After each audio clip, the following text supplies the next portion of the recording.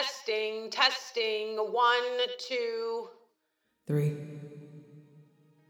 Recovering, people-pleasing preachers and God-fearing prophets alike know the dis-ease of sentences that begin, "Thus says the Lord," or "This is what God told me to tell you."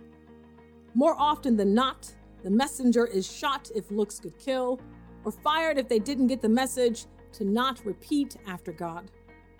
Walter Brueggemann writes in the word militant, preaching a decentering word. Preaching is dangerous if it is faithful, because the powers of retrenchment are everywhere among us. Passion to keep things as they were before the utterance. Ideological resistance is readily evoked in most congregations. And if not in the congregation itself, the rulers of this age keep a close eye on any proclamation that may disturb present arrangements. The prophet Jeremiah cried about it and cried out. Jeremiah wanted to zip his lips, but this only turned up the heat. If he does not repeat after God, then his body will become a burning bush. Like money that burns a hole in our pockets until we spend it, the message was burning within him. And the truth is, Jeremiah had to say it, because the Israelites were proud of their idolatry. They were card-carrying hypocrites. Prophets and priests know that there's a thin line between the fellowship hall and a business meeting. Talking about Jesus, who couldn't be kept down by the powers that be, who couldn't be bought off or kept quiet, who didn't care about the religious elite's old money and how they did things, who found no comfort in maintaining the status quo and running the Father's business as usual, who was unapologetic about who he was and what he came to do, who was so confident about where he was going that his disciples would spread his message to the ends of the earth, is more than a mouthful. Preaching about this Jesus test the limits of people power, tradition, and our patience. Because like the children of Israel, we know the word of God.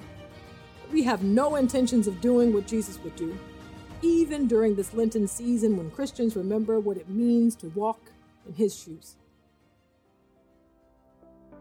I'm Reverend Starlette Thomas, Director of the Raceless Gospel Initiative at Good Faith Media and host of the Raceless Gospel podcast. The Lenten season reminds us of the testing of Jesus, and we want to be a faithful voice in your ears. It's a Lenten podcast series from us at Good Faith Media with meditations to guide you during this 40-day journey. You're listening to Episode 3, Testing the Limits. Because, truth be told, we want all the world has to offer. Turning down the devil will require Francois Fenelon's confession. We say we want to forget the world, but in the depths of our hearts, we do not want to be forgotten by it. Though this world is passing away, we don't want it to pass us by. We secretly want a kingdom named after us, and if this doesn't happen, we name buildings and businesses, streets and highways, sandwiches and children after us. We simply must tell the truth because it is Christ-like. Barbara Brown Taylor shares this story. I remember being at a retreat once where a leader asked us to think of someone who represented Christ in our lives. When it came time to share our answers, one woman stood up and said, "I had to think hard about that one. I kept thinking, who is it who told me the truth about myself so clearly that I wanted to kill him for it?" Jesus is a scripture-quoting savior, a Torah thumper, and the devil is pulling out all the tricks in the book. Satan shows Jesus what's behind door number 3. The devil led him up and showed him in an instant all the kingdoms of this world. And the devil said to him, "To you I will give their glory and all this authority, for it has been given over to me, and I will give it to anyone I please. If you then will worship me, it will all be yours." Smooth-talking Satan promises to give Jesus the world in exchange for his worship, but makes no mention of the fact that if Jesus gains the world, then there will be no one to save our souls.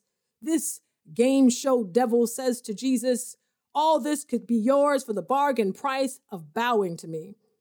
The devil says, "Let's make a deal. Satan is showing Jesus the properties of the world as if he does not know the words of the psalmist, that the earth is the Lord's and all that is in it, the world and those who live in it. And doesn't the devil know that power belongs to God? That he can't give Jesus something he already has? The devil doesn't have much under his sleeves and is arm wrestled into defeat with Scripture. Satan is talking about gods that come a dime a dozen and in all sizes, idols handmade, hand-picked, and ready for any occasion. Friedrich Nietzsche said, "There are more idols in the world than there are realities." Jesus reminds the devil that there is a supreme reality and a kingdom that is not of this world. The kingdom of God is not within the city limits, one uncreated by human hands and for which the devil will not have a hand in. It cannot be offered as a handout in service to the demonic.